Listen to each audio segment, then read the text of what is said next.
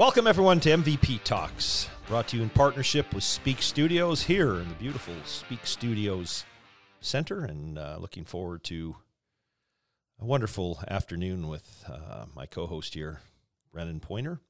I'm your host, Mark Rippon. Sitting across from me is our executive director, Brennan Pointer.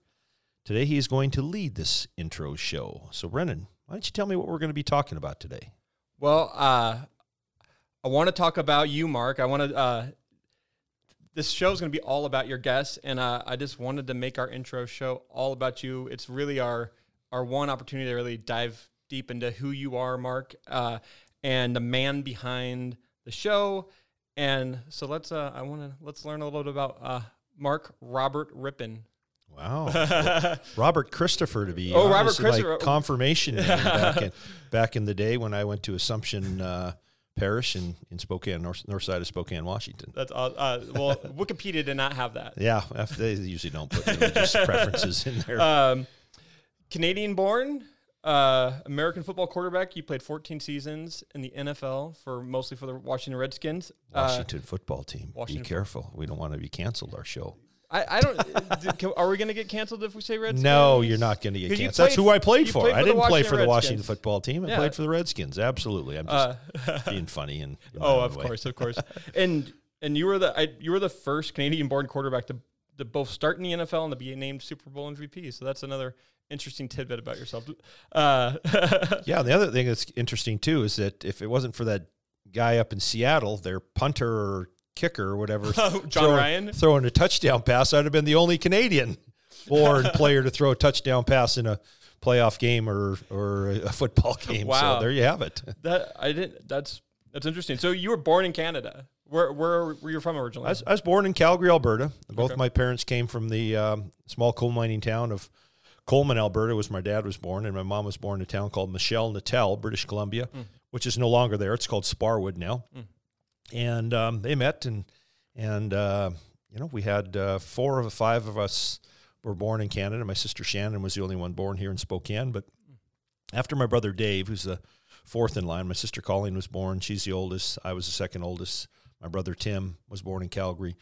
My dad and mom moved for work, moved to Edmonton. We had my brother Dave in Edmonton, and from there after he was born, it was only maybe 6 months did we.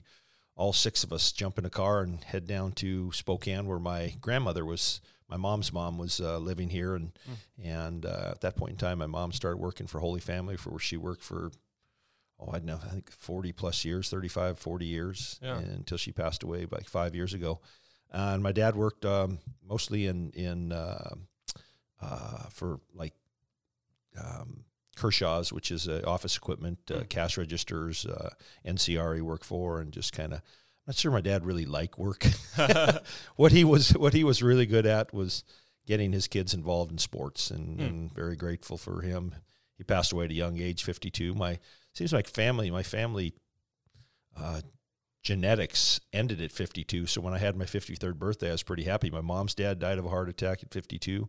My dad's dad died of a heart attack at 52, and my dad died of a heart attack at 52. So wow, that's insane. Yeah, so I was thinking I was going to die of alcohol poisoning at 53, celebrating my birthday.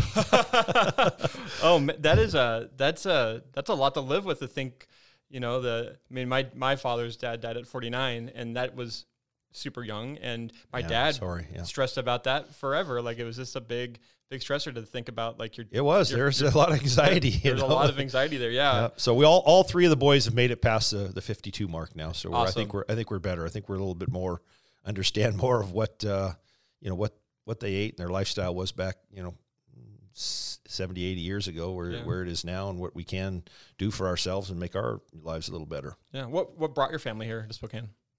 Just work. I think one of the things, I think that my dad knew at an early age, early adult age, when he's married to my mom, is the coal mining environment is as lucrative as it is, as beautiful it is. It's also a tough lifestyle. A lot of those coal miners are coming from working, graveyard shifts to coming home to going to the Canadian Legion, and kind of living a life maybe that he saw from being around his own family and friends, that he wanted to kind of get away from that. And with my mom living here and working in, or my mom's mom living here in Spokane, and they thought this would be a good opportunity. My mom's sister had already moved down here with their family from Canada to Spokane, so it was an opportunity for them to kind of get a fresh start and see where to take them. Yeah. How old were you when you moved here then? I was 6. 6? Yeah, or no, 5. I think around 5. Okay. The brother Dave was born, and it's probably, like I say, 6 or 7 months after he was born that we moved down here. So I was like 5 years old. I kind of tell people, it's a funny story. I went to kindergarten in Edmonton and was done with school there and came back here, went to kindergarten again here. Oh, really? So I went to kindergarten twice. They held you back? They held me back. Oh, it's man. like, oh, this poor kid, he needs... No, it's just because of the way they start. They start a year sooner up in Canada. Oh, do they really? Yeah. So, I mean, a lot of my cousins were graduating my same age and a year sooner. And I'm like, this is kind of how they do it down here. So we just kind of follow the rules. And so I got a double education in kindergarten. Wow. That's awesome. What was life living like in Spokane in the 70s and early 80s? Well, I think, it was late 60s, early 70s. It was hard. It was hard to really compare it to anything else because we thought we had everything. My 3 brothers and I lived in a room about half this size. Oh my gosh! Tim and Dave were in the bunk beds, and I had my own bed, or vice versa. Tim and I were in the bunk beds, and Dave had his own bed. Just a small little. But we thought we had everything. And that's kind of what our premise was: is we had each other. We all sat down for dinner, every night. That was kind of back when you had dinners and, everyone kind of talked about their day. And it got a little bit more difficult once we got into sports because people were coming and going, and practices and this, that, and the other. And I don't know if you know, both my brothers, being Canadian citizens, played on the Canadian national baseball team. My brother Dave played in the Olympics in Seoul, Korea in 1988 as an exhibition sport. Brother Tim played for the Toronto Blue Jays, but he also played for the national team. And he hit, a lot of people don't know this, but I'm proud of it to tell everyone back in, I think, 85 or 86. He hit first time Canada ever beat Cuba in international play. He hit a grand slam home run to beat Cuba 8-7. That's awesome. I think to beat them 8-7, walk off. I don't know if it was a walk off, but I think they went ahead 8-7 Right, and then held Cuba in the eighth or seventh or ninth. I'm not sure how many innings they played back then. But yeah, I was in Antwerp, Belgium, and I remember it to this day because we were up with my whole bunch of relatives and my dad's came down and we met in just down at the bottom of the hill at Schweitzer, and we were kind of hot tubbing, and we heard the news, and we just kind of had a little party to celebrate that. That's awesome. Yeah. And my older sister Colleen was developmentally challenged. Just a beautiful soul. Probably when we went to weddings, one great thing having Colleen there is she was like a savant when it came to relatives. Colleen, who's that? Oh, that's Uncle so-and-so. Oh, that's Auntie so-and-so. That's your cousin. That's your second cousin. That's your third cousin. She was unbelievable. It was amazing. But she struggled, in her life. She went through a special ed program at Shadle and just wasn't that type of a person. She was challenged, but she wasn't, mentally retarded in any way. And she's just a beautiful, beautiful soul. And she's over in St. Luke's right now. And with probably with COVID, it's kind of tragic because she's kind of like the one that kind of goes to room to kind of makes people's lives feel a little better so she's she's up there. And my youngest sister Shannon was a great athlete. She was a volleyball, basketball player, softball player, all 3 sport athlete at Shadle also. And my dad coached her and just she went on to play at Spokane Falls. And volleyball there, and her kids are all athletes. One played lacrosse, and Tyler played lacrosse at University of Dallas. Lauren, who's getting married this May, played softball at Lynchburg College in Lynchburg, Virginia. And Cammie, all of them are really bright, but she's outside the fact she's going to the University of Washington. Oh man, she's amazing. She's my godchild too. Okay. So I think that's the only indifferences we might have, and it's not really indifference. It's just kind of fun to poke a little fun. She gives it right back to me too. Sure. So it's good. So so we came from a very athletic family, and just growing up in Spokane, it was just back in the day, it was when the street lights came on is when you came home. our door was all, we went on vacation. We never locked our door, didn't do any of that stuff. It was just kind of that era where you trusted your neighbor and your neighbors were looking out for you and you were looking out for your neighbors. And so, we just did things, played kick the can. We played wiffle ball in the backyard. We went out to the park and we played touch football, except for David. He was the youngest. Everyone was touch, but David was tackle. I don't know why that was. He'd get clotheslined. And poor kid's heck a lot. He might have developed some of the CTE we're going to talk about here at an early age, for being clotheslined onto cement. And at our school, Westview Elementary School, which is actually right directly across the street from where I grew up. So wow. So just a family of athletes. Yeah, athletes and students, all student athletes, I think my mom and dad really emphasize, the academic part of it just as much as they did the athletic part, And so we bring our report cards home. It was, take a peek in there to see what's going on, and to find out, okay, I can show it. I can show it to them. And fortunately for all of us, we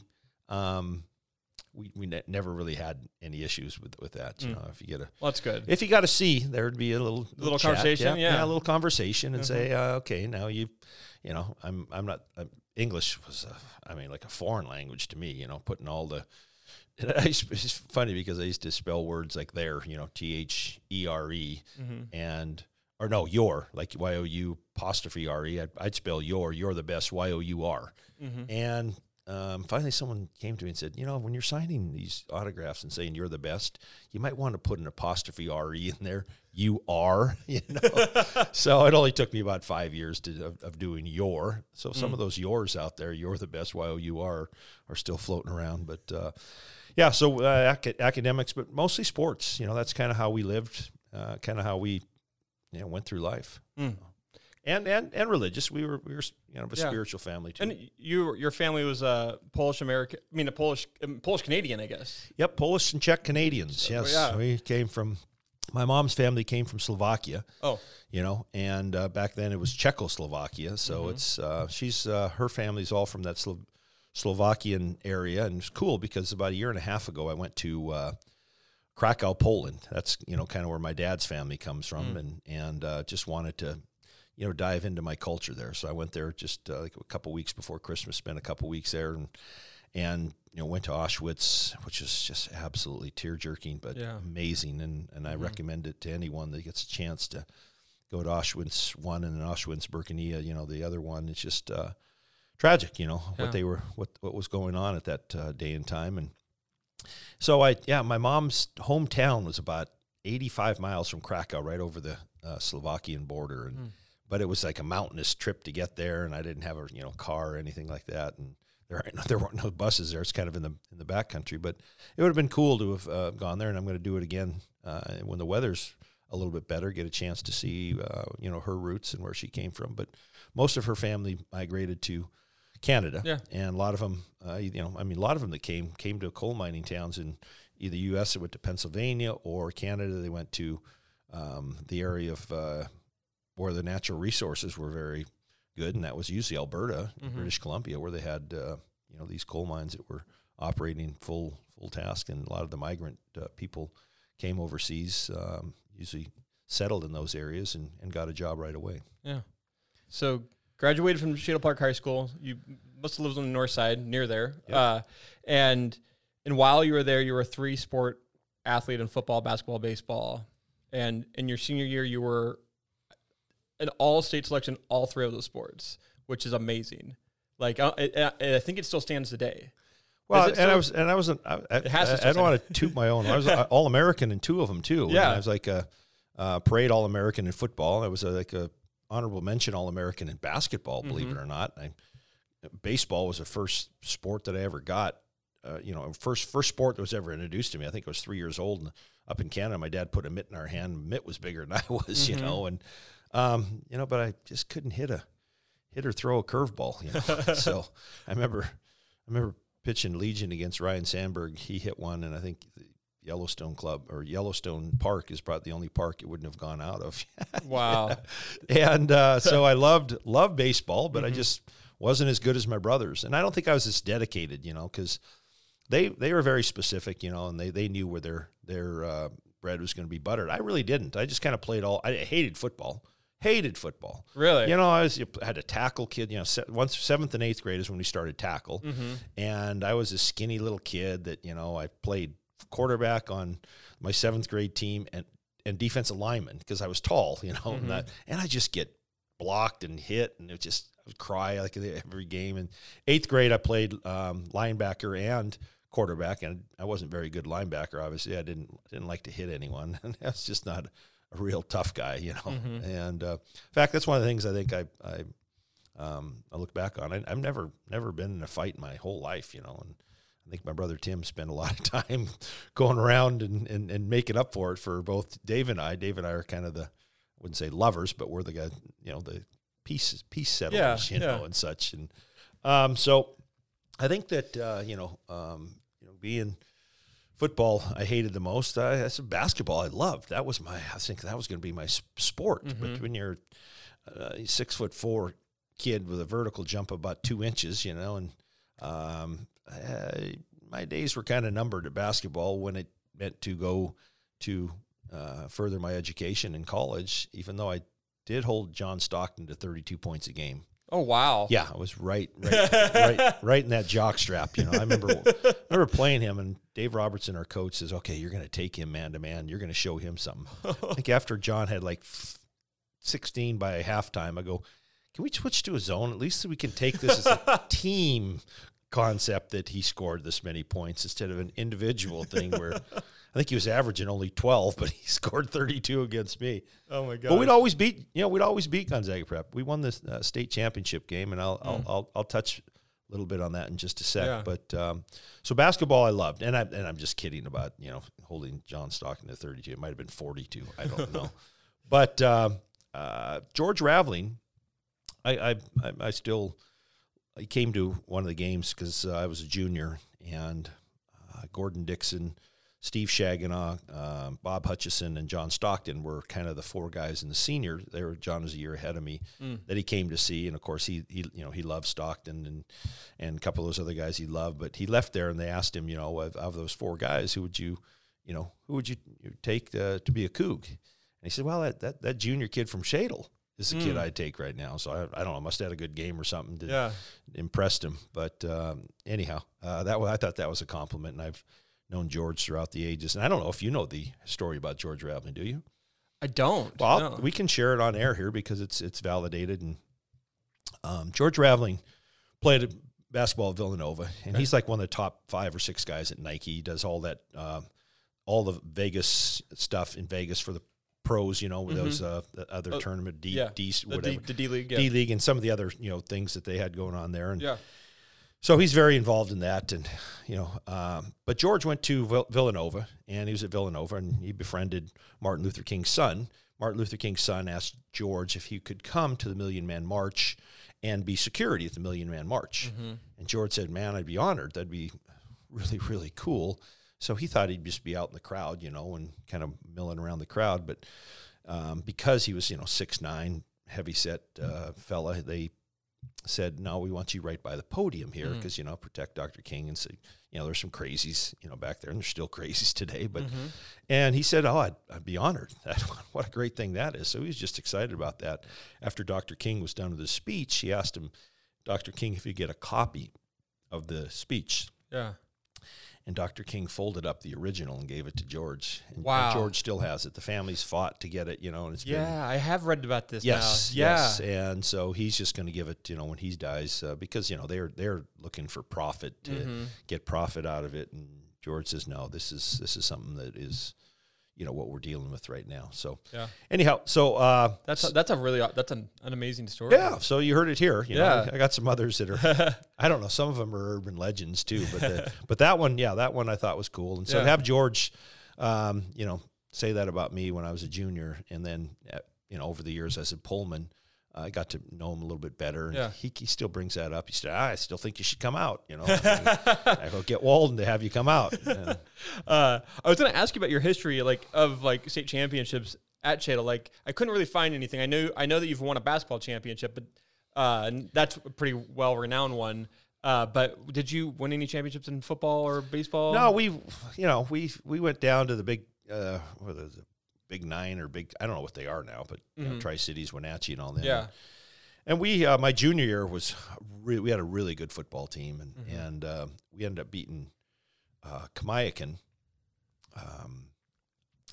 here in Spokane, and they were just loaded with. They had probably 6 or 8 D1 players, and they were big, but we just kind of tricked them a little bit. First play of the game, we went right from the sidelines, or right from our sidelines after the kickoff, right to the line of scrimmage, and they're huddling, and we throw a 80-yard touchdown pass to our guy running down the sidelines. My mom and most of the people didn't even see it because, the balloons kick off the game are going in the air. And she's like, oh, look up there. And of course, we're running down the field scoring a touchdown. And so we beat a real good Kamiakin team. I mean, they were loaded. And we come back the week later and play Richland. No. We end up going to Wenatchee because Wenatchee won their deal. We played in Wenatchee. And my junior year, and oh my goodness, they were freaking big.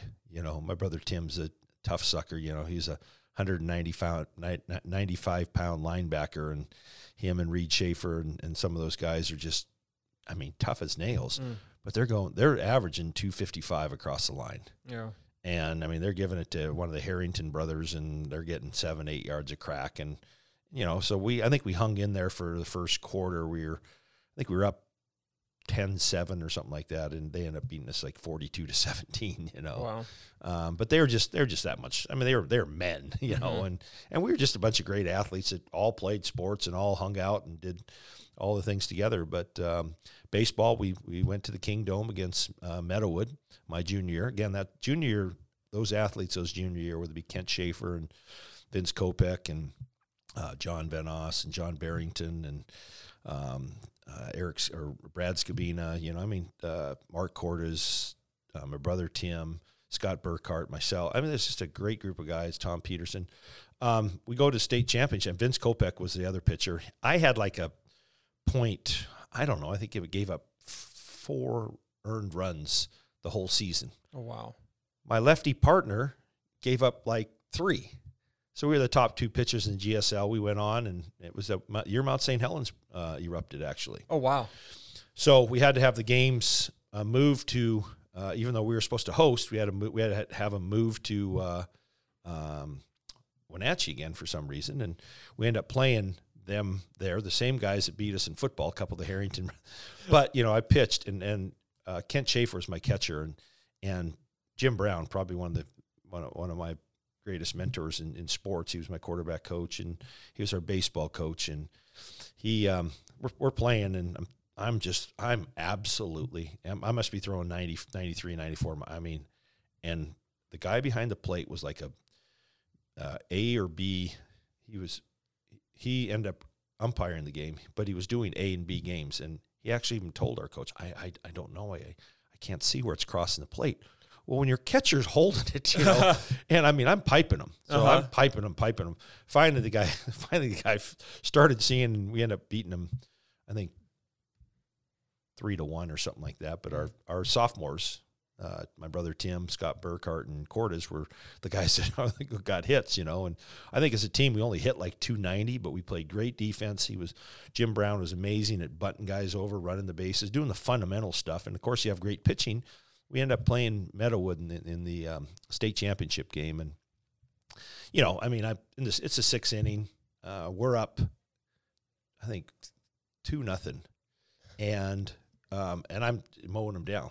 Meadowood coach is about ready to say, I'm gonna unload my bench, so give some other guys a crack because they couldn't touch me. Mm-hmm. And they had Bart Mackey was Player of the Year in the state of Washington as their catcher, and they had just some amazing players. And so the first guy up that inning hits a ground ball to my brother Tim at third base, and he throws it it's playing in the King Dome state championship game. He throws it into the 21st row at oh my gosh!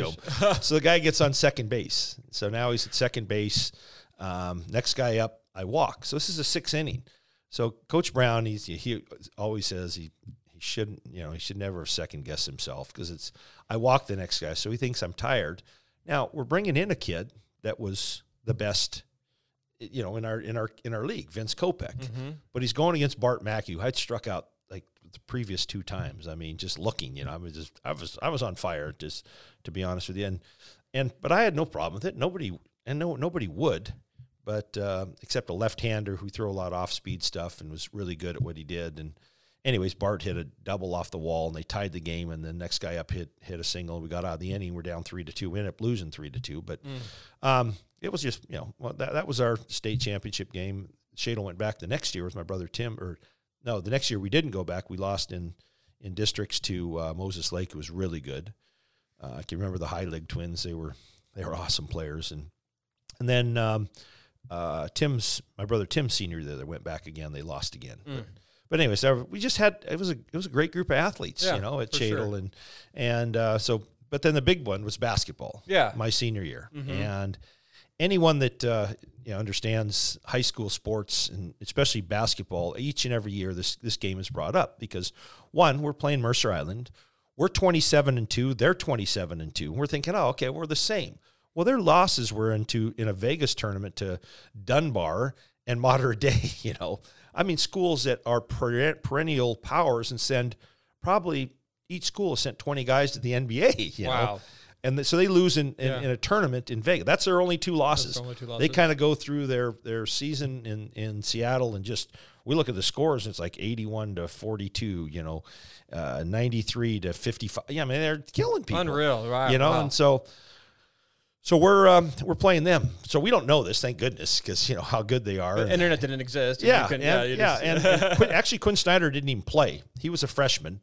And they didn't allow freshmen to play at that time. But he was on that team, or else that might have been the difference maker there.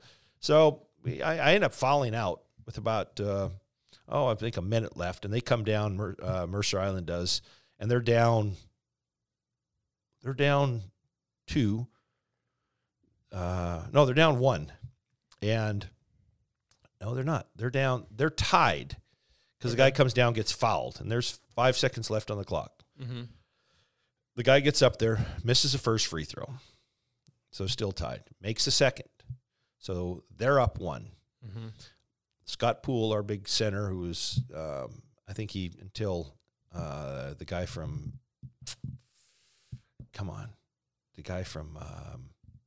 Gonzaga broke his, not Adam Morrison, but the other guy that was around that time had the field goal, broke Scott's field goal percentage.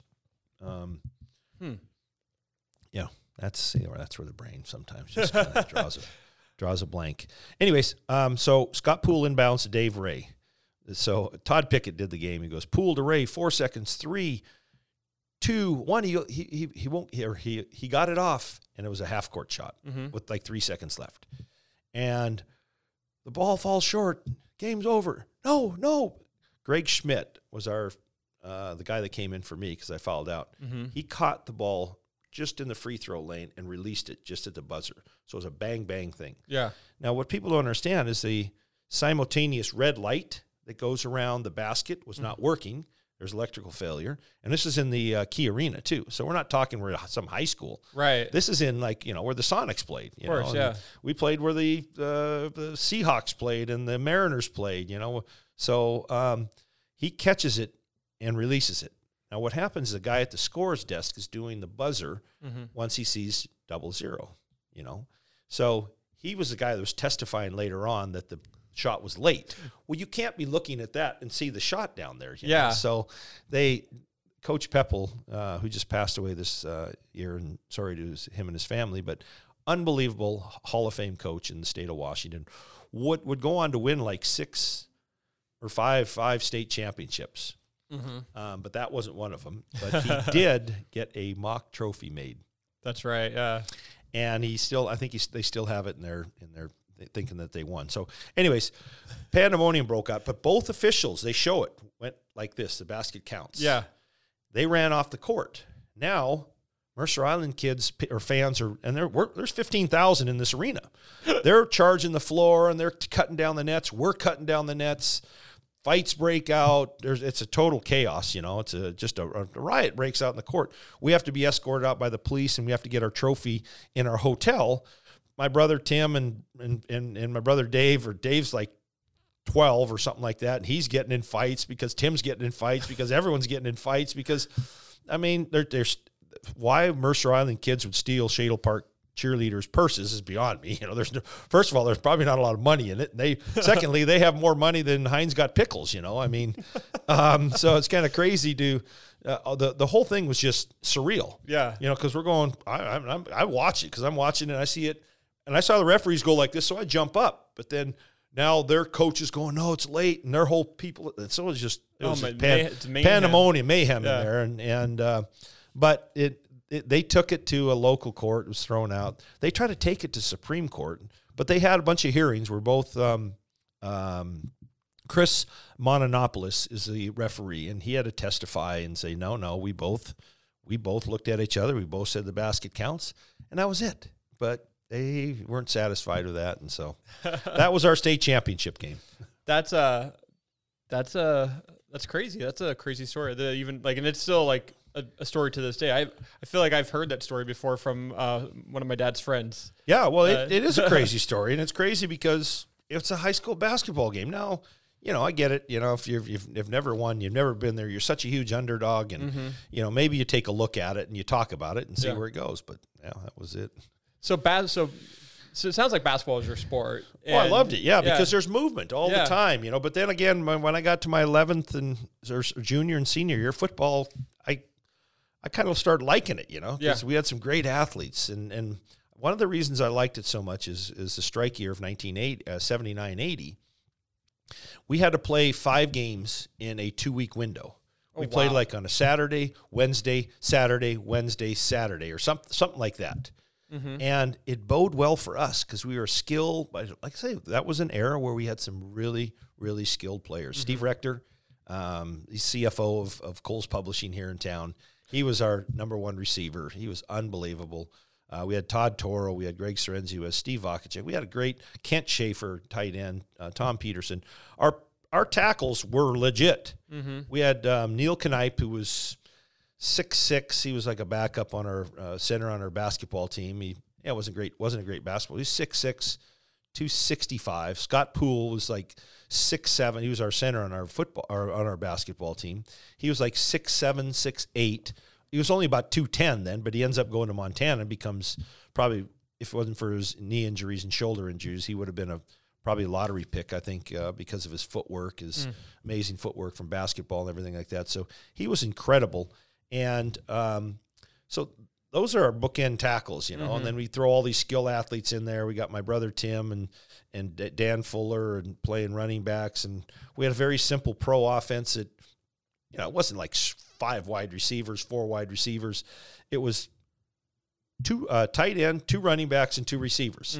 And Bob Haney and had this offense that worked. Mm-hmm. You know, we did some naked bootlegs and some play action stuff and some fun stuff, you know, off of it. But most of our stuff was basically done from a pro set offense, which is hard to score the amount of points we scored, other than we had some gifted players and some hack that was playing quarterback that could get him the ball, you know. So it was a fun time. And then, so that was our junior. But that strike season where the schools went on strike, you know, it was a teacher walkout, was great for us because we could practice. We could practice without pads, you know, because we could just go as skill players. And our pad guys, you know, when they came, they developed and evolved and were fine. But those first 5 games, we just kind of stormed past people because we were ahead of the curve at the time. So and you set all the quarterback records at Shadle, didn't you? Yeah. Well, yeah. Until my nephew came about 20 some odd years, 30 years later. And by his middle of his junior year, not only surpassed him, but became one of the top, and is still one of the top quarterbacks all time in the state of Washington. Yeah. So yeah, mine kind of, but that was great. That was a different era. They were running stuff 5 wide receivers. Yeah. If they could get 6 wide receivers in there, if the CFL, they would have done it. But yeah, there was just and Brett's a very, very smart kid and a very skilled kid too. And they had the same thing. They were around a core of athletes in the neighborhood that you just went to the park with, and you did stuff ever since you were like 10, 11, 12 years old, and just carry on into and you enjoyed it. You enjoyed being around it, you Yeah. know, and you enjoyed being around them. And again, I wouldn't have played football if it wasn't for my buddies that were playing. I hated it. I got hit, and I was skinny and awkward, but I played it because my friends played it. Yeah. So after high school, go to WSU. Was that your first choice? Yeah, it was my first and only choice. I could have gone on, you know, my 5 required recruiting trips. My mom had a box that was about this big filled with recruiting letters. I got a personal letter from Bear Bryant, who kind of basically said, well, you know, I don't think what we do is going to fit what you like, but we'd love to have you, you know, here at Alabama if you think about it. You know? Yeah. So I thought that was cool. You know, I had all these visits to different schools. Loved Notre Dame. Loved Illinois was one of the places I was thinking about. But it was during that basketball season. We were on the state championship. So it wasn't even a thought. It was kind of like, God, this would be cool. And then you get these letters, oh, yeah, you're going to come to Illinois, and the Illini girls are going to take you and show you around campus. I'm going, what the hell is an Illini girl? You know? And it's like, go to Penn State, you know, Nittany Lion girl take you around Penn State campus. And nope, you weren't there at the time? Okay. You're like 10. Maybe not even. You're 6, I think. Anyways, so I think it was just kind of like you hear all these stories, you know, where you're going to go and get drunk, and I'd rather just kind of stay around high school with my buddies and get drunk. We didn't do that, but I mean, if we did that, you know, right. That's what. Why would I want to go to some foreign country like Florida or?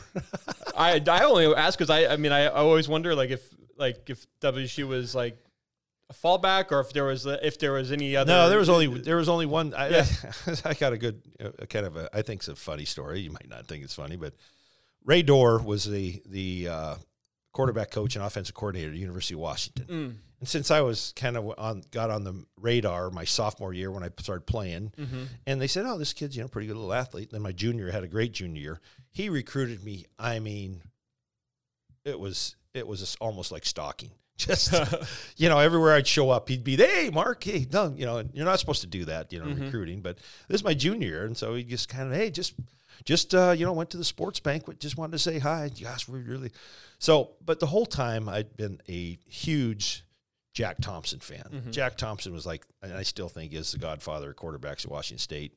He was playing there, and so I had my mind pretty much made up. Yeah. And, but I just kind of kept the door open a little bit. But it was funny because when I signed my letter of intent early before letter of intent day, because I wanted to do the basketball thing and kind of get this over with and behind me, because it was kind of hectic. Even then, there was no cell phones or anything. People would find you. I don't know how, but we had a little home line, and my dad loved it. He was, hey, how's it going, Bear Bryant? Hey, Joe Paterno. He was getting into it. For sure, and sure I'm like, enjoying it. Yeah. So anyways, I signed early at Washington State. It wasn't a week later, I get a letter in the mail from the University of Washington. Well, actually, after looking, and this is not even signing day hasn't even done. Actually, looking at our situation here, we're going to have to renege our offer. That we have to you. It's kind of like, really? I mean, you went over and beyond the call of duty to bump into me everywhere, and now you're going to do that. So, which is fine. I mean, I have so many close friends at UW, and I was just mentioning, I think earlier in this thing, my goddaughter. Cammie, goes to UW, so I think it's still cute. That is awesome. I wanted to say, when you were at WSU, I did not know you were a scrambling quarterback, and then I saw that in 1984 you rushed for 101 times for 275 yards and 6 touchdowns. That's impressive.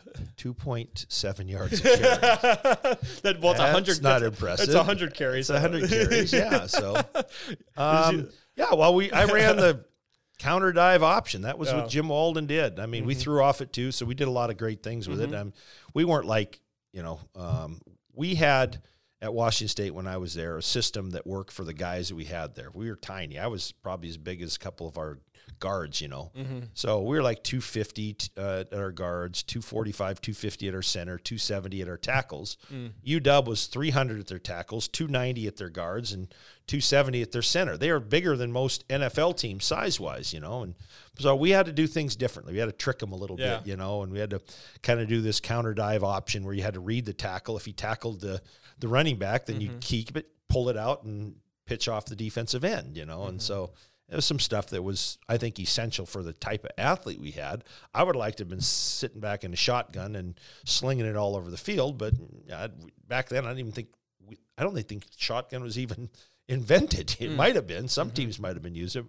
We sure as heck weren't. We were always under the center, and which bode well for me later on because everything we did in Joe Gibbs' system was underneath the center. So I never went to the shotgun until I left the Redskins. So. Wow. What are some highlights from your WSU career? Well, I had John Marshall and I, we set a record. We made 275 quarters into a glass and took a whole fraternity down. Well, that was what I was going to ask. What was the WSU experience like? So, like that was part of the experience. That was definitely part of the experience. Definitely. and I think as a young kid, you get a little stupid at times. But Idaho, Moscow was 7 miles away. Yeah. So it was 19. I turned 19 in October, my first year there. So I went over with some buddies, often, not once a month. We go over there and just kind of see how cold their beverages are and what their gals look like and all that good stuff. And then, but in my experience in Pullman was great. I started out in a fraternity my first year. My half the year I was in a fraternity. Then I moved out with my roommates, and which I'm still very close to all of them: John Marshall, John Trout, Jeff Loomis, and we stay in touch. And I'll be probably seeing them here in the next couple weeks. But that's the thing that I remember the most. I don't remember, games much. I remember the spring game where I got a concussion. That was kind of a funny story.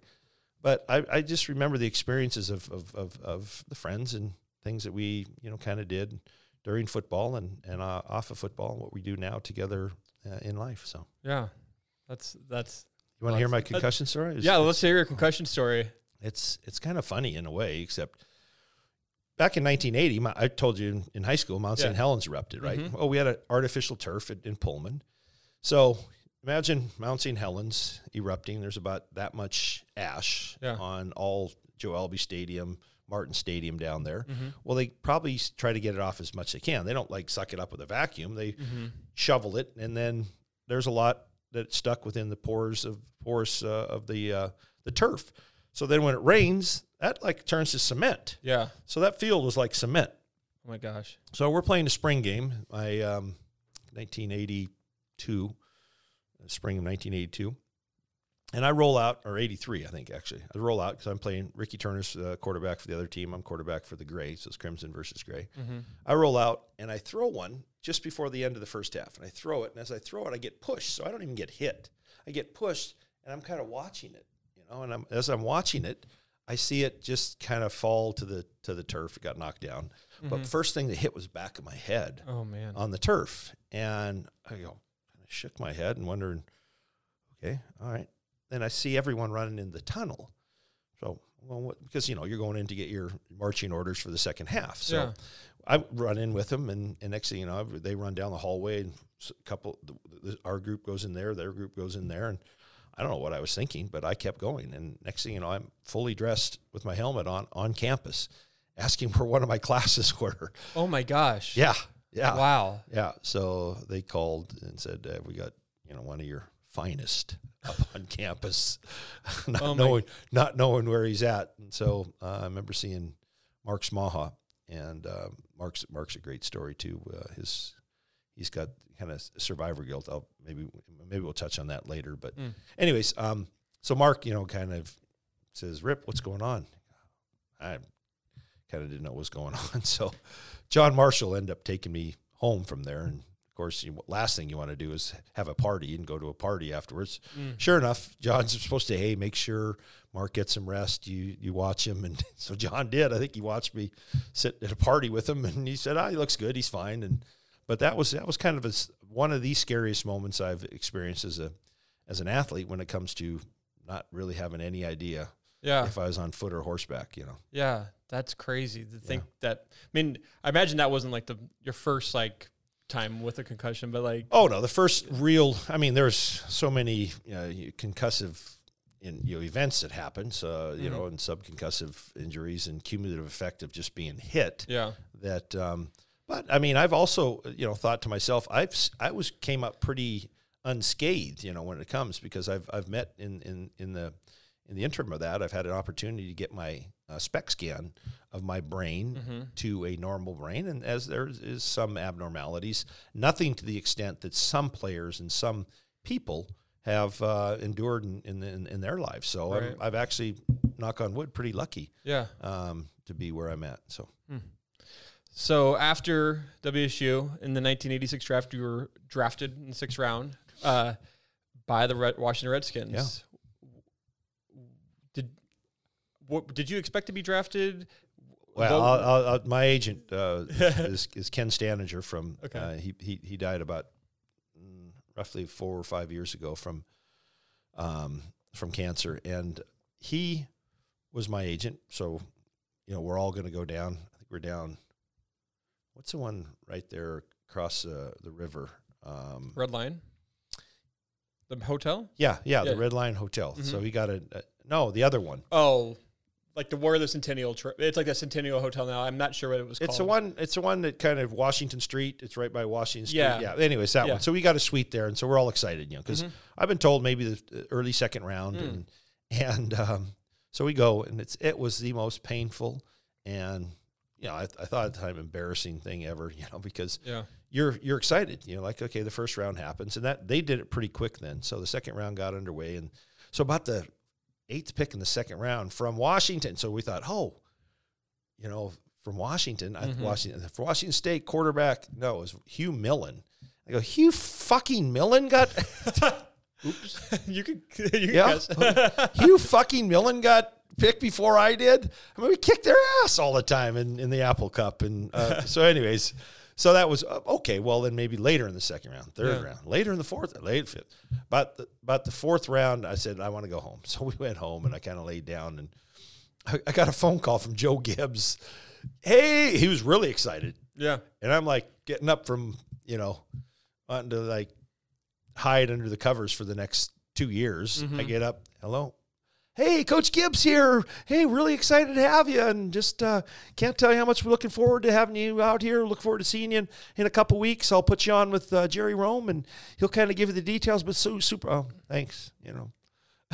You probably thought, wow, I'm Joe Gibbs. I mean, I won a Super Bowl. And you're going to treat me like that. I would, but it was that's how I felt. And I don't know how it came across, but that was my feeling. And then, that was kind of it. 6th round guy. I mean, there's a couple guys in the 6th round that did all right. This other guy, Tom Brady. Yeah, for sure. He's a 6th rounder from Absolutely. Michigan. Skinny little guy like myself. That this is also back when the NFL had 12 rounds too. So you're a mid-round. Yes, mid-round. Thank you. You're just trying to make me feel good. Well, nothing made me feel as bad as I felt that day. And, but I was fortunate because I was drafted by a team that, I'm then looking on it because I remember the year before that Monday night game. I was in Pullman. We always went after practice. We went to Jeff Loomis, myself, would go to Baskin Robbins, and he'd order me a quarterback crunch shake, and so we took that back to our room, our apartment, and we were watching that Monday night game where Joe Theismann snapped his leg, so who would have thunk at that time that injury would actually, they would be looking for a quarterback, right? Because Joe was pretty much a career-ending injury at that time, and so I got drafted, and it turned out to be great. It was a great fit. Yeah, I was lucky to be with a guy named Jerry Rome, who was my quarterback coach. He'd work relentlessly with me as the team was preparing for games, and we had time to go on the other field and just work on all our reads and all the things we did to make me a better player. And I'm just so grateful for that. And Joe Gibbs and just the system and the players and what we accomplished in that period of time. So the first 2 seasons in the NFL, you were injured, right? Injured? Okay. It's a way to hide players, you know. Yeah. I mean, matter of fact, it was like I probably would have won the Academy Award in New England because Joe Gibbs says, "Hey, this is a game you're gonna if you're scramble, we need you to scramble and get out of bounds, and you're gonna get pushed and shoved, and make sure you go down, you stay down." So, wow, there was kind of a hey, just you need to make this look good because the league was really you couldn't hide players because there was a roster and that was it. Then there was an injured roster, so I was on 2 years in injured reserve. So I remember being shoved and going, hitting the sidelines and going down, and then getting back up, and then going, oh, I should stay down. I went back down, stayed back down until the trainers came over, and in case there was question. They never did question, but that was kind of my first 2 years. It was like there was these nagging injuries. One guy had a blood disorder. Oh my gosh! I mean, it was just this is a way to hide players. Pay them, hide them, and keep them there so they could practice because they didn't have a practice squad. So your first NFL game didn't come until 1988. There's a lot of shit going on then too. I got married in March, January, February, March. I don't even know. January, February, March, April. Okay. No, March. I got married in March.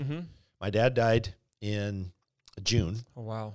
My first child was to be born in the end of October, and I got my first start from a phone call I got from Joe Gibbs on a Monday night. Hey, you ready? I go, I'm always ready, Coach. You're ready for what? He goes, well, you're getting the ball this week.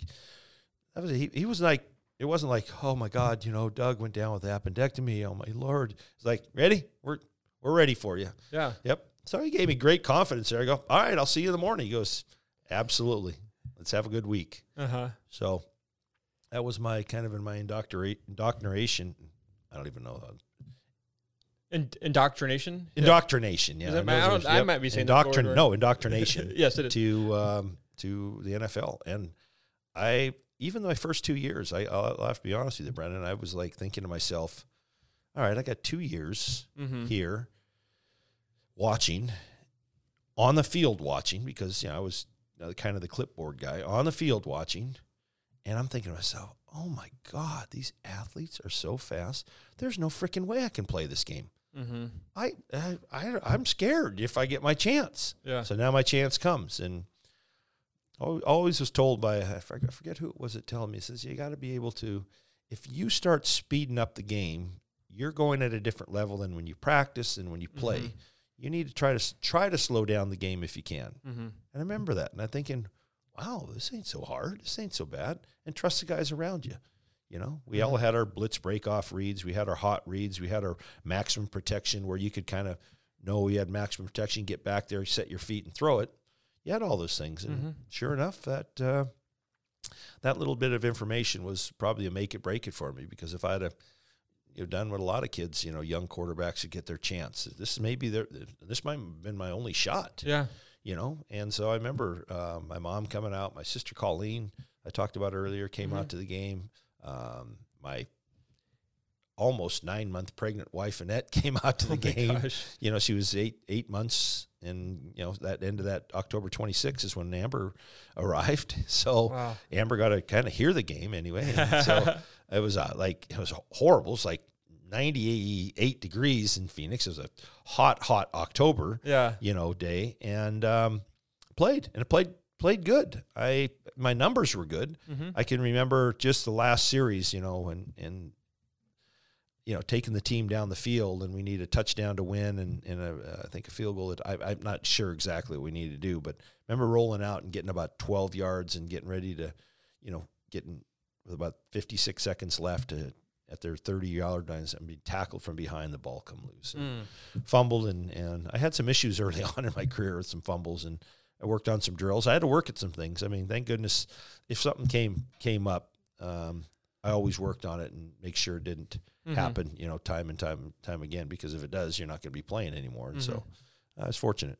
First touchdown pass was Art Monk, which is pretty freaking cool. Yep. I think it was 585. It was maximum protection. It might have been O protection. I'm not sure exactly. I think it was O protection, and it was cover 2. And I kind of looked left to the safety is in 2 deep coverage. Safety to left. I try to look him to Gary Clark, who's running an adjusted route, which is a go route. Ricky Sanders on the other side, he's running an adjusted route, which is a go route. So I've tried both the safeties separate, and Art comes, he gives a nice little hip fake and comes over the top of the linebacker, and I lay it down and score a touchdown. So that was pretty cool. I think, wow, this game's kind of easy.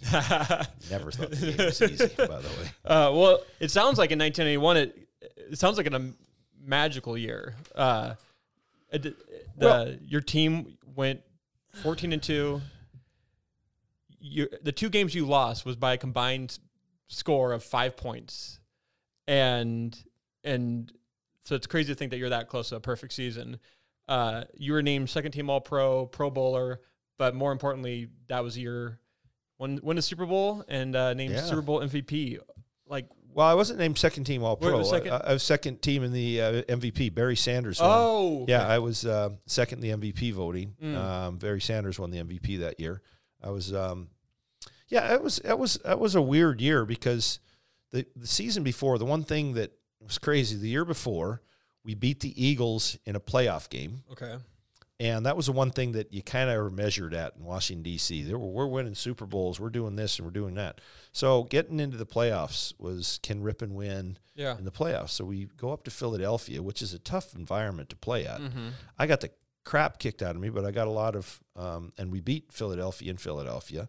And those are the games I think are better than throwing a 6-touchdown game against Atlanta.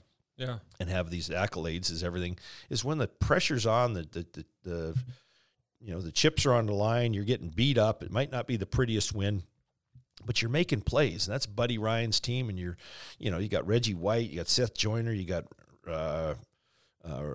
Dirty Water, Andre Dirty Waters, Andre Waters, and they got some badass players on their team, and Jerome Brown, and so we always figured if you get out of the NFC East and you are going to the playoffs and you're the team representing the NFC East and in the NFC Championship game or the Super Bowl, you've been battle tested. Yeah.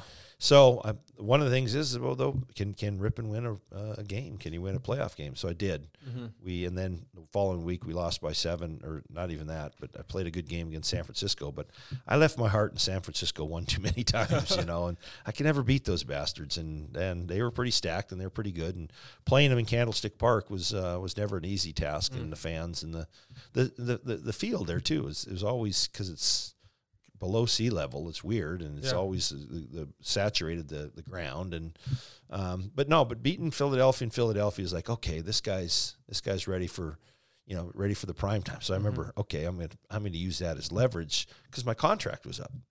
So he sat out, missed the playoff game, or missed the start of training camp. Was like 2 weeks into training camp. I'm actually in what's the big lake in Montana? Flathead Lake in Montana with my agent.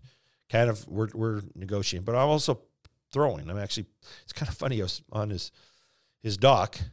He's driving the boat, and his son's in the boat catching balls, and they're running go routes on the boat. So I just had some fun doing that, and getting ready. And finally, about 2 weeks into training camp, I'd signed, but I'd missed training camp. I'm getting bad press, bad publicity. I have a poor preseason games. Two of my 3 preseason games were poor. We open up against Detroit. We literally smoked the heck out of them, and we go on this bandwagon thing. Tony Kornheiser had an article about 7th week in when we're 7-0, 6 weeks in, and it was about jumping on the bandwagon. This team's pretty good. Jump on the bandwagon. By the 13th week, or 12th week, or we're 12-0 or something like that, we played Dallas. I think we lose by 2, and it was pretty surreal because we knew we were good, but we also knew we weren't good enough that we could just show up. Right. We had a bunch of smart guys. One of the things Joe Gibbs said about that team is that we had a lot of smart guys that we challenged, us, meaning them as a coaching staff, would challenge us with a game plan. Say, there's no way they're going to get this. No way they're going to get this game plan. It's too complicated, too much this, too much that. That's one of the reasons why we were successful, because of all the different formations, the different motions, the different shifts, and that we had an extra 5 seconds for the 35-second clock. So that gave us an opportunity and an advantage that other teams didn't, because then teams would have to spend most of their off or defense in vanilla packages, because if they started game planning all the shifting motion, all that crap, and all the different personnel that we put in, whether it be 3 wide receivers, a tight end, a running back, 2 tight ends, 2 wide receivers, a running back, 4 wide receivers, a running back, a jumbo heavy package, which is 1 running back, 1, 2, 3, 4 tight ends, you know. You had to become fairly vanilla with us, because you couldn't do all the extravagant blitzes and things that you normally do if a team just lined up. So it's to our advantage as players to understand these concepts, and me as a quarterback to be their guy to get them in. And Joe Gibbs gave me a lot of praise, and still to this day has given me a lot of praise personally, and us collectively as a group, because we were a bunch of smart guys that understood. Our offensive line were off the charts brilliant. Jeff Bostic at center, passing it out to Mark Schlereth, Russ Grimm, Reggie McKenzie, over to Joe Jacoby, to Jim Lachey, to Ed Simmons, who's a local guy from Pasco that played at Eastern, that was on our team, to all those guys. They were just smart guys. Mark Addix was a backup guard. End up, after he was done playing, he played like 6 years, and after he was done playing, went into medical school, Harvard Medical School, graduated, and now is the head of orthopedics in Texas. So wow. These are the kind of guys we have. Mark Schlereth, is doing wonderful things. So anyways, we had a bunch of smart guys that did a lot of real good things, and that year was just a culmination of guys. But anyways, I'm heading back to the coming into training camp. I missed 2 weeks. I'm getting bad publicity. I remember Jack Kent Cook, he was a really good owner, but he wasn't, big contracts were not his thing. And there wasn't big contract. I signed a 3-year, $9 million deal. There's no signing bonus, no nothing, And I remember him coming up to me and saying, well, Mark, I'm looking forward to watching this. We're going to have a good year, aren't we?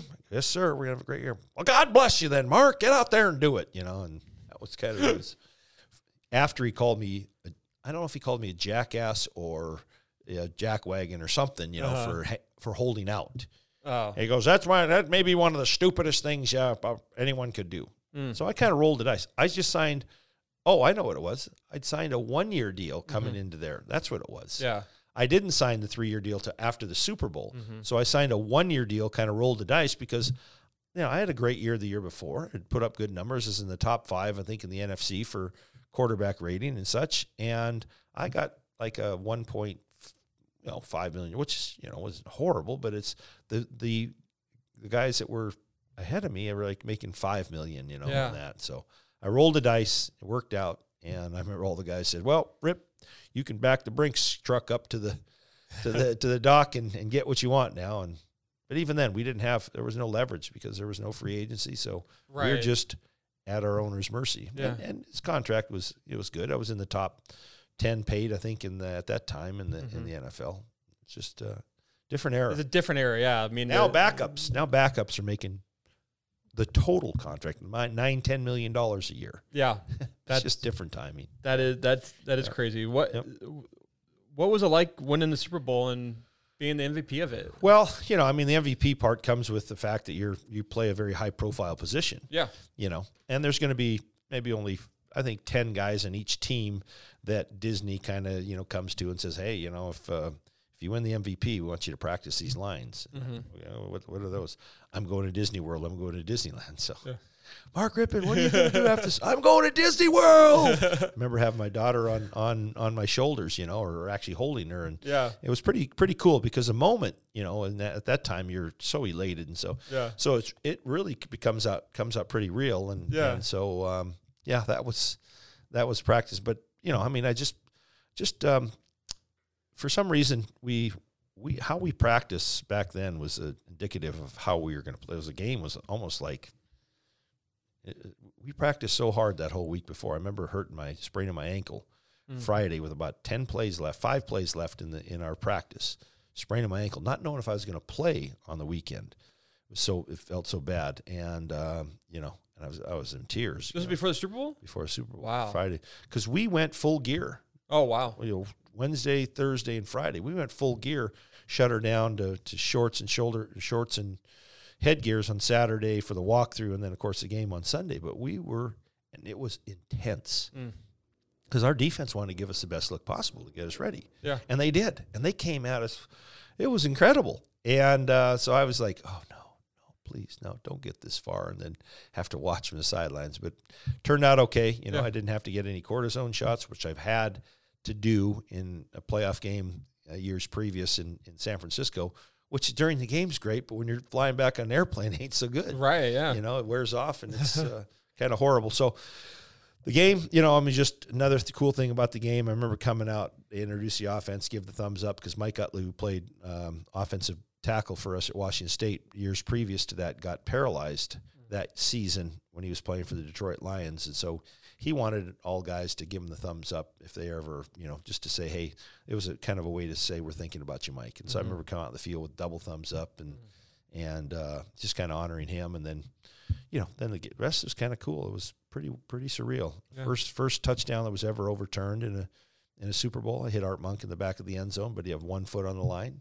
That was first year instant replay was used. Wow. So yeah. I did not realize that. Yep. Wow. So that was the first touchdown we threw. And then we went to kick so this is like the first quarter. We went to kick the field goal. The ball got botched ball got botched, and we didn't even get points out of that, So we're thinking, well, maybe this isn't our day. Then I threw an interception the next time down in the red zone, and then I'm thinking, oh shoot. But then we had like I think we scored the next 5 drives and just kind of, it was 37-14 or 37-10 before they scored 2 late touchdowns. It was just a masterful job offensively, defensively, special teams. Brad Edwards had a great game. I think he had 2 picks. He could have been named the MVP too. It was just really cool. Yeah. Yeah, it was exciting. I have to ask, what was the Pro Bowl like a week later? The Pro Bowl was pretty cool, except I had 2 broken ribs. Oh my gosh! And ended up playing. Yeah. Which a lot of times you could just bow out, but I said, no, you kidding me? I got freaking Michael Irvin. I got Jerry Rice. I want to, and Gary Clark. And I want to throw to these guys. Yeah. And I think Michael Irvin caught like 14 balls. I think I hit him 10 times on hitch routes and out routes and just some easy stuff. And Jerry Rice had a couple slants, and it was pretty cool. That was just, but flying over there, because after the game, I had 56 people. One of the things that was so cool about having a Super Bowl where is you got a lot of people want to come to the game. A lot of my relatives, a lot of my close. So I wanted everyone to be a part of it, but getting accommodations for all those people was difficult. I said, you get your flight there, I'll get you there. So I had 56 tickets I had to get. We as players got 26. I had to get 30, so I had to buy them from players. They wouldn't even sell them to me for face value. I paid like double, like say $500. Come on, guys. A few of them did, but others say no. We want $1,000 a ticket. So I got everyone tickets. And one of the things that having a week prior to the Super Bowl to get, Joe Gibbs said, that is what we're going to do this whole week. We're going to come here and look at some film on your own, but you are going to get everything taken care of. When we come back Saturday morning to prepare for this game, everything needs to be out. You need to get it done. So I was rushing around and trying to figure out, how do you? So I called the Minneapolis Chamber of Commerce.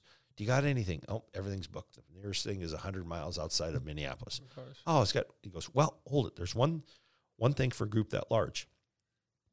There is a retreat house for the nuns at St. Paul Cathedral, right across the street from St. Paul Cathedral. They have 2 couples that are there now, but it accommodates 60. I go, that's perfect. All 56 of them stayed there. Nice. The nuns were the ones checking them in and out for like 4 nights. I think they got there, and most everyone got there Wednesday night or maybe Thursday night and checked out Monday. So Thursday, Friday, Saturday, Sunday. Yeah, 4 nights. I took care of everything, had all the people I wanted there. My agent was there, my Chad Little, who's, we're going to get on the podcast here that I was doing some work with NASCAR with, and had him come out his sister. Had my college roommates there. Had my relatives from Canada. A lot of my wife at the time's family. You know, so it was great to have them. My kids were both there. Angela, my youngest, was too young to go to the game, so she stayed with one of our babysitters and back at the place. But Amber went and hoisted her up on the shoulders at the end of the game. It was cool to have everyone there. That's awesome. Yep. So I'm gonna get a little somber. Sure.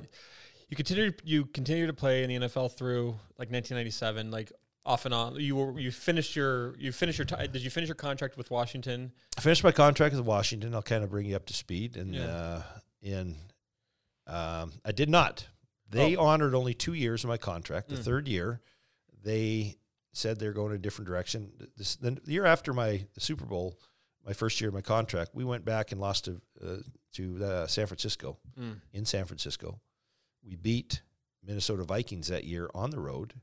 I found out that I had a slap lesion tear in my bicep tendon, and that was some of the reason why I wasn't as accurate as I was on the long ball the year we won the Super Bowl, is because I just didn't have the arm strength. Yeah, because of that. And so, anyways, had surgery afterwards. Came back the following year and went to the playoff game against, like I say, beat Minnesota. Minnesota lost to San Francisco. The following year, I came back and then had a knee injury. And so then at that time, I'm 2 years into this contract, and my Charlie Casserly and the organization says, oh, well, he's kind of damaged goods now. So even with all the service I did to them, they didn't honor my last year of my contract. They said, well, Mark, we want you back. We're probably going to draft someone in the first round. We want you to be here to be. And if I had hindsight, I mean, if they would have offered me more than what they offered me like, I think $500,000. Is supposed to make $3 million that year. Maybe $750,000. If they'd offered me $1.5 million, I probably would have stuck around and been a mentor, because they drafted Heath Schuler. He came in and he was awful. Norv Turner was there, and but it was a changing of the guard. The only one that stayed was Darryl Green. Everyone else that had been on that Super Bowl team within 3 years was gone from the organization. Players, some administration was still there. There's quite a bit, and then of course Jack Kent Cooke, turned the reins over to Dan Snyder, who took over just before the 2000. So, anyways, I went to Cleveland, played a year in Cleveland, had a great time there. I played a couple of games. I was, I think, 2-1 as a starter. Vinny got a concussion and came back. I was 2-1 as a starter. Played Belichick, was our defensive coordinator. Wow. Belichick was our head coach. Nick Saban was our defensive coordinator. Oh, okay, yeah. Kirk Ferentz was our line coach at the Cleveland Browns, and had a good experience there.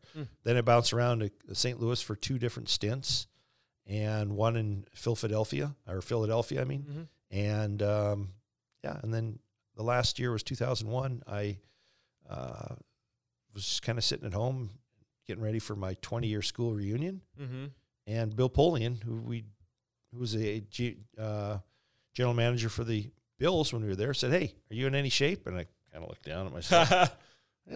Not bad. He goes, "Well, we want you to come here for a workout. We're not happy with our backup, Peyton Manning's backup." And I said, "Sure, I'll come out there." So I go out there with just my clothes on and a bag of change clothes, and flew all the way out to Indianapolis. Worked out for him, was showering, because he said, they're going on a trip the next day to practice with the Tennessee Titans, and they would get back to me after that trip to see if, whether or not they're going to sign me or whatever they're going to do. So I worked out for him, and Huffnagel was their quarterback coach, and he's great. He goes, "Mark, wow, that's pretty impressive for you haven't played in a couple of years." And I can remember a buddy of mine, John Hemmingson, here in town. He had his friend who came and ran pass routes for me like the day before I was supposed to go. This guy was like, I think he pulled a hamstring. He almost broke his back, But anyhow, I get there and I throw, and I'm showering, getting ready to catch my flight back to Spokane and get ready to partake in my 20-year class reunion that weekend. And Bill Polian goes, "Oh, that's great. I've talked to Ken, and we worked out a deal, and we can get your clothes later. We want you to come to Tennessee."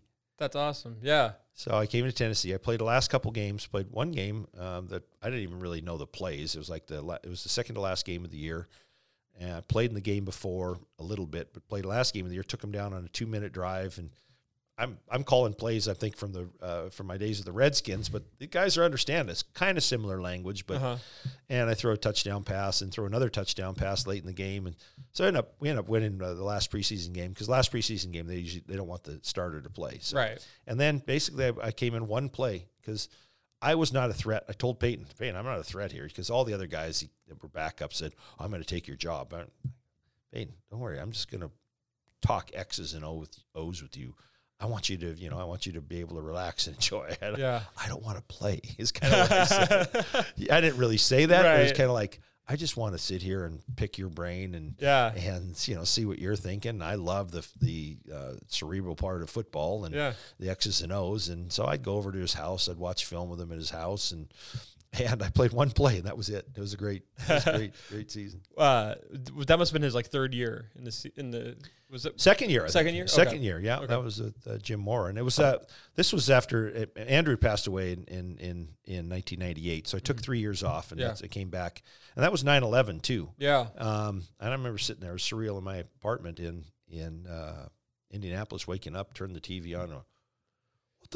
What in the hell is going on here? Yeah. And then the second plane, as live coverage, I'm like, oh, what is happening? Yeah. And that kind of changed the way we go to airports and changed security for the rest of our lives. And now COVID, it's a lot in that. So yeah, well, I was gonna bring up Andrew, and sure. As a father, I just couldn't ever imagine dealing with that, and or imagine what that would be like.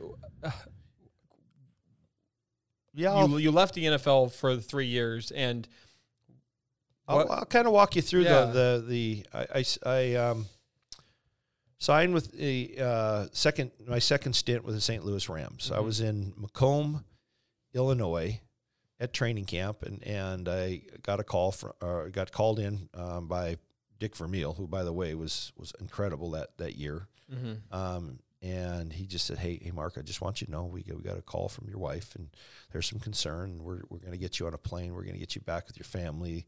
I go, what's going on? He goes, well, your son has a seizure, and we don't know exactly yet, or they don't know exactly yet, but we just want you to know that we're here. You've got a place when you come back, and I go, okay. So I headed back, and so I get there, and so I go up to ICU, and I see, you leave your 2-year-old son, to go to training camp, and you come back and you're sitting up in ICU, and there's tubes and everything in and out of his. I'm going, wait, I thought he had a seizure. I mean, is he gonna be all right? I go, well, we don't know. He should be, yeah, but we just don't know what caused the seizure. And they wanted. So then the next day they said, well, there's a growth in his frontal left lobe, and we're concerned about it. We're going to do a biopsy and let you know. So Andrew's next couple of days, he's out of the tube. My uncle came down from Canada, because my dad passed, so he kind of, was like, I just need to be, with you, Uncle Al. And so he came down, and we had some good tears, and I just need some kind of support, because I'm a tough guy when it comes to a lot of things, and I kind of keep my thoughts to myself, and I don't really express myself, as much as I probably should have or need to, even up to this day, about his passing. But so he was there, and then we left and came back home. So we were just kind of now waiting for the biopsy to come in. And so, matter of fact, Dave Henley, who's a anesthesiologist, and he read a radiologist, read the X-rays, was there, and he was the one, along with Dr. Demakis, and he's probably one of the best neurologists here in Spokane. And him and Jeff Larson were working together as a tandem to treat Andrew. And I found that there was a growth in the frontal lobe, and it was cancerous. It was called a PNET, which is a primitive neuroectodermal tumor, which is very rare in a child. And their plan and what they had set out was to extract the tumor and start with a chemotherapy. And I said, okay, got a battle ahead of us, and so my wife and I were, just going to kind of take the kids and see, where this can take us. Now, because we lived in St. Louis, they had a Barnes Jewish Children's Hospital, and they did not have a children's hospital yet in Spokane. We thought it was a good idea to keep the kids in the school they're at in St. Louis. So we all went back there and start the program, Andrew's protocol in Barnes Jewish Hospital around other kids. And it was great. It was awesome. Now, the one thing that Barnes Jewish was, interestingly enough, different in their oncology protocol is that theirs was not as aggressive as the one that Dr. Frank Reynolds and Dr. Judy Felgenhauer and their group was doing in Spokane. So we used the group, they're using in Spokane in Barnes Jewish. Oh. Yeah, so it was kind of cool that they did it together. We, went through all this chemo treatment there during the year. I played the whole year. Didn't play much. Tony Banks played most of the season, but I came in, played. But every day that I could when Andy was in the hospital. One thing about children is they're very resilient. Mm-hmm. Their blood counts come back a lot sooner than adults, you know. So when he was neutropenic, when his blood counts were low, they'd give him medication that got his blood counts back up, and then he could be back home. So he wasn't in the hospital that much, but for the three chemo events that he had, he lost his hair, so I cut my hair, which was kind of fun and cute until I was out in the swimming pool with him and the kids and burnt my head and it started blistering, it was crazy. And then, so he bounced back from these chemo treatments. Yeah. And so we had the last one. It was just before Christmas. I played the last game. The kids, Annette and the kids came back to Spokane with Dr. Judy and Dr. Frank Reynolds, and they did his last treatment at Deaconess Hospital here in town. And afterwards, they were just going to kind of say, okay, what we'll do is we'll wait a couple weeks and we'll take another MRI. So sure enough, they took another MRI. The MRI came back, and there was still some growth there. But they had a plan. We had a backup plan. If there was growth, what they do is they go back into the tumor bed. They remove the remainder, so it kind of kept it at bay, but looks like it was going to come back. So, and then they planted radiation seeds, because the reason they couldn't radiate early on is a child's brain is not fully grown until they're, myelinated until they're like 5, 6, 7, 8 years old, maybe even later. So we come back and put the radiation seeds in. They have like 65 days of capacity, to see what happens. It took its toll. 2 weeks after those 65 days, we got an MRI. There was nothing. So we're thinking, wow, maybe this is it. This is a blessing. And sure enough, he was like any other kid. Matter of fact, hadn't even reached 3 yet, and we think to ourselves, how is this kid who's gone through all this, how is he so coordinated, athletic, and doing all these things? Because he was just like any other 3-year-old kid, just running around and just being a kid, like nothing had happened. They're so resilient. And then in just a couple weeks into June, had another episode. He had another seizure. And we're thinking, oh, no. So we go in, we get the news a couple days later from Dr. Demakis, and he said, and Dr. Judy, Mark, we'll do whatever we can, but the tumor's come back, and it's come back, twice the size of the original one, and it's your guys' decision what you want to do. And we asked them what they think would happen, what might happen, and they say, well, to put him through any more, I don't know. This is one we just don't have a grip on yet. So we said, well, I think we're just going to make sure he's around family for how long he's going to be here. We didn't know the time limits. We also asked Dr. Judy, I said, what are we looking for? I mean, is he going to have an event that could be, very traumatic to the kids, to us, to him? She says, I don't know. I don't know. So on the morning of August 22nd, I remember vividly, for the time that he was diagnosed till the time that he died, he slept in the bed between Annette and I the whole time. And he was like any other kid. He started to get a little bit of a Bell's palsy, lost some feeling in his lip, but he was still amazing what he still could do all the way to that last day, that is his last breath. And remember, I'm in the bed that morning. It's about 2 a.m. on August 22nd, and our dog comes up to our bed. And I'm just going, oh, Gabby, what? And so I'm thinking, all right, he's got to go to the bathroom. Let's go, Gabby. Take Gabby outside. Dogs have this sixth sense or whatever anyway. So I take Gabby outside and go to the bathroom, please. Just go to the bathroom. I want to go back to bed. He wouldn't, just looked at me. The dog is a golden retriever, beautiful. Just looked at me. So I said, okay, come back in. I come back in, and my wife was already sitting up, and she said, he's gone. I said, yeah, I know. I took him outside. I was thinking she was asking me about the dog. And she goes, no, Andrew's gone. He's, and I go, oh, no. I remember grabbing him, and he was, kind of cold, and just hugging him and just kind of screaming, not screaming, but just like, panicking, and really just then it kind of hit me. And so I took him outside, and I'm running around the neighborhood with him, and Annette's brother Keith came over, and Keith was he was a paramedic and firefighter. And he says, Mark, we gotta take him. And I go, no, you can't take him. He's going to be okay, isn't he? He goes, no, he's not going to be okay. So that was, kind of a situation where you if you have kids and you think about your kids, you wouldn't wish this even on your worst enemy, never mind someone you love. And so it was tough. Yeah, it was tough.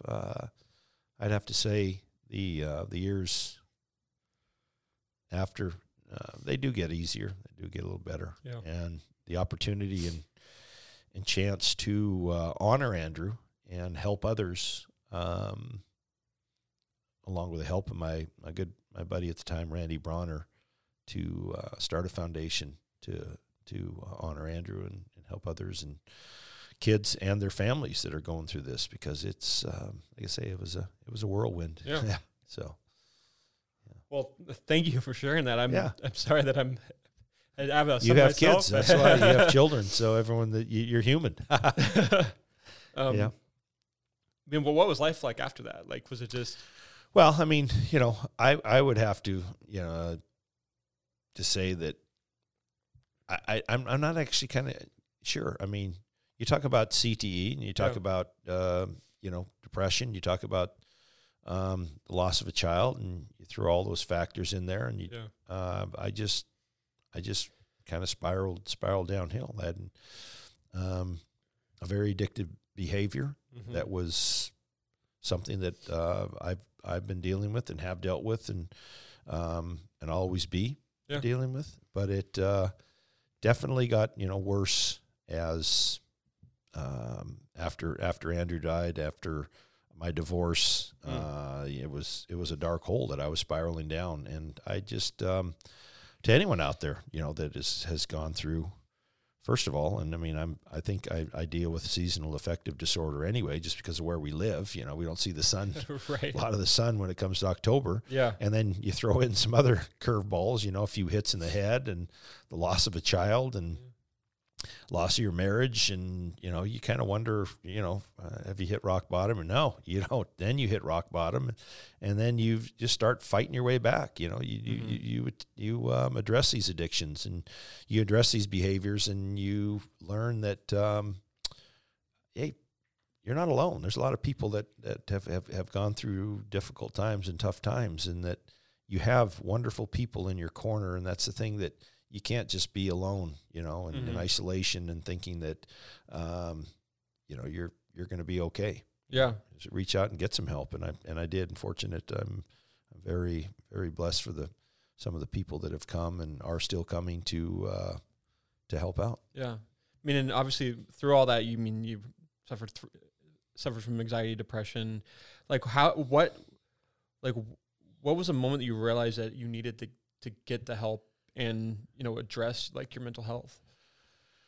Hard to say. I mean, because you're in denial first. I mean, you're doing things that is giving you some dopamine and giving you a feeling good about yourself, and then you're asking yourself to take that away, you know? Mm-hmm.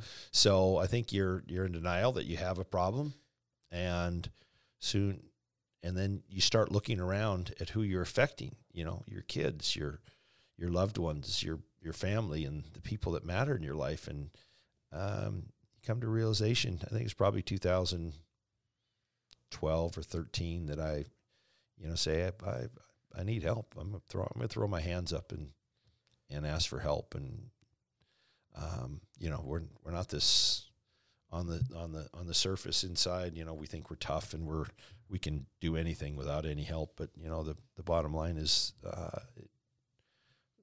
through your weakest moments, you're the strongest when you do ask for that help, and you become a I wouldn't say necessarily an advocate. You become you allow yourself to heal, and that's kind of where I will be going from here, and continue to grow in that part of who I am. Well, you talk a lot. You've talked about like not being silent about it, and how important it is to talk about your mental health. And I mean, you say you're not an advocate, but you are an advocate for mental health. For you know, learning about yourself and speaking up about if you have depression, anxiety. I mean, and especially with CTE, like awareness, like, can you speak on that, like in organizations you've teamed up with? Yeah, I think one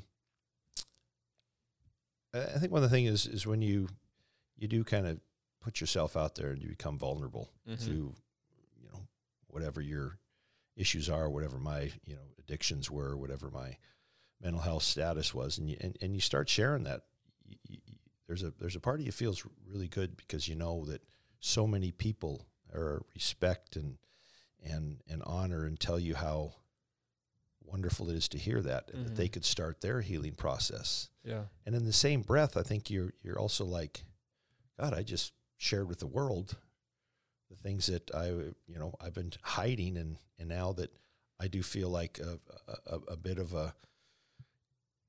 on an island, you know, with I've done this. People are telling me how great it was, and this, that, and the other, and then you're thinking, well, now you feel a little bit. Now you get depressed because you've done it, you know, and then you. But I think that as I venture into deeper being that person that wants to help others and help my brain and help my mental health and such, that there are so many people out there this past year, for sure, with with COVID. I just think that it is super cool to have people in your circle and people in your arena that are walking with you, not so that you don't feel alone, like you've just shared to the world something very personal and very vulnerable, and that you have others that now are walking with you and care about not only your better half, but others' better half, and together you can change a lot of things, and you can. I actually think you can change the world in a way if we get people on that same page. Absolutely. I mean, I think it's so important to have a team behind you and to share that with and help you through it. And so I think that is definitely I think and having a podcast, you know, we're going to talk about sports, we're going to talk about great things we're doing, but also we're going to talk about things that are real, things that we're not going to shy away from, and we're also going to be able to affect and help others in doing so. So I'm very excited. I'm excited to take this next journey, and not have to be alone in this next journey, and be able to walk this with people that I love, people that I care about, people that mean a lot to me, and are going to be there with me. Yeah. So, I mean, moving forward on MVP Talks, you're going to be having conversations with men and women that are, the playmakers and game changers in their arena. What do you hope our listeners, your listeners, get from these conversations? Well, I hope they get a few things. I mean, one, the awareness that, these are real stories. These are great stories. These are things maybe some people have never heard, either in the sporting world, the business world, in the mental health world. And in doing so, we're going to have some laughs over it too. My good dear friend, Dr. Heidi Hanna, has made me aware of what laughter does to the soul, to the individual. And I think that the more we can share that laughter and be able to express ourselves through laughter and through joy, I think is where the ultimate healing comes from. Yeah. Well, I for one am excited to help you produce this, and I cannot wait to share it with the world. So I thank you, Mark, for wanting to start a podcast and for sharing all these stories and sharing your heart with us. And this is going to be an amazing experience.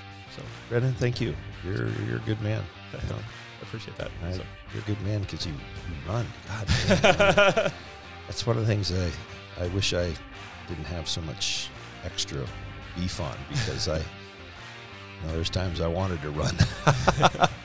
And it's great. I think this is going to be awesome, and I appreciate all you're going to do to help make this work.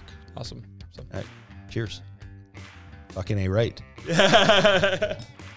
Awesome. Thank you. Hear that, Heidi? Fucking A.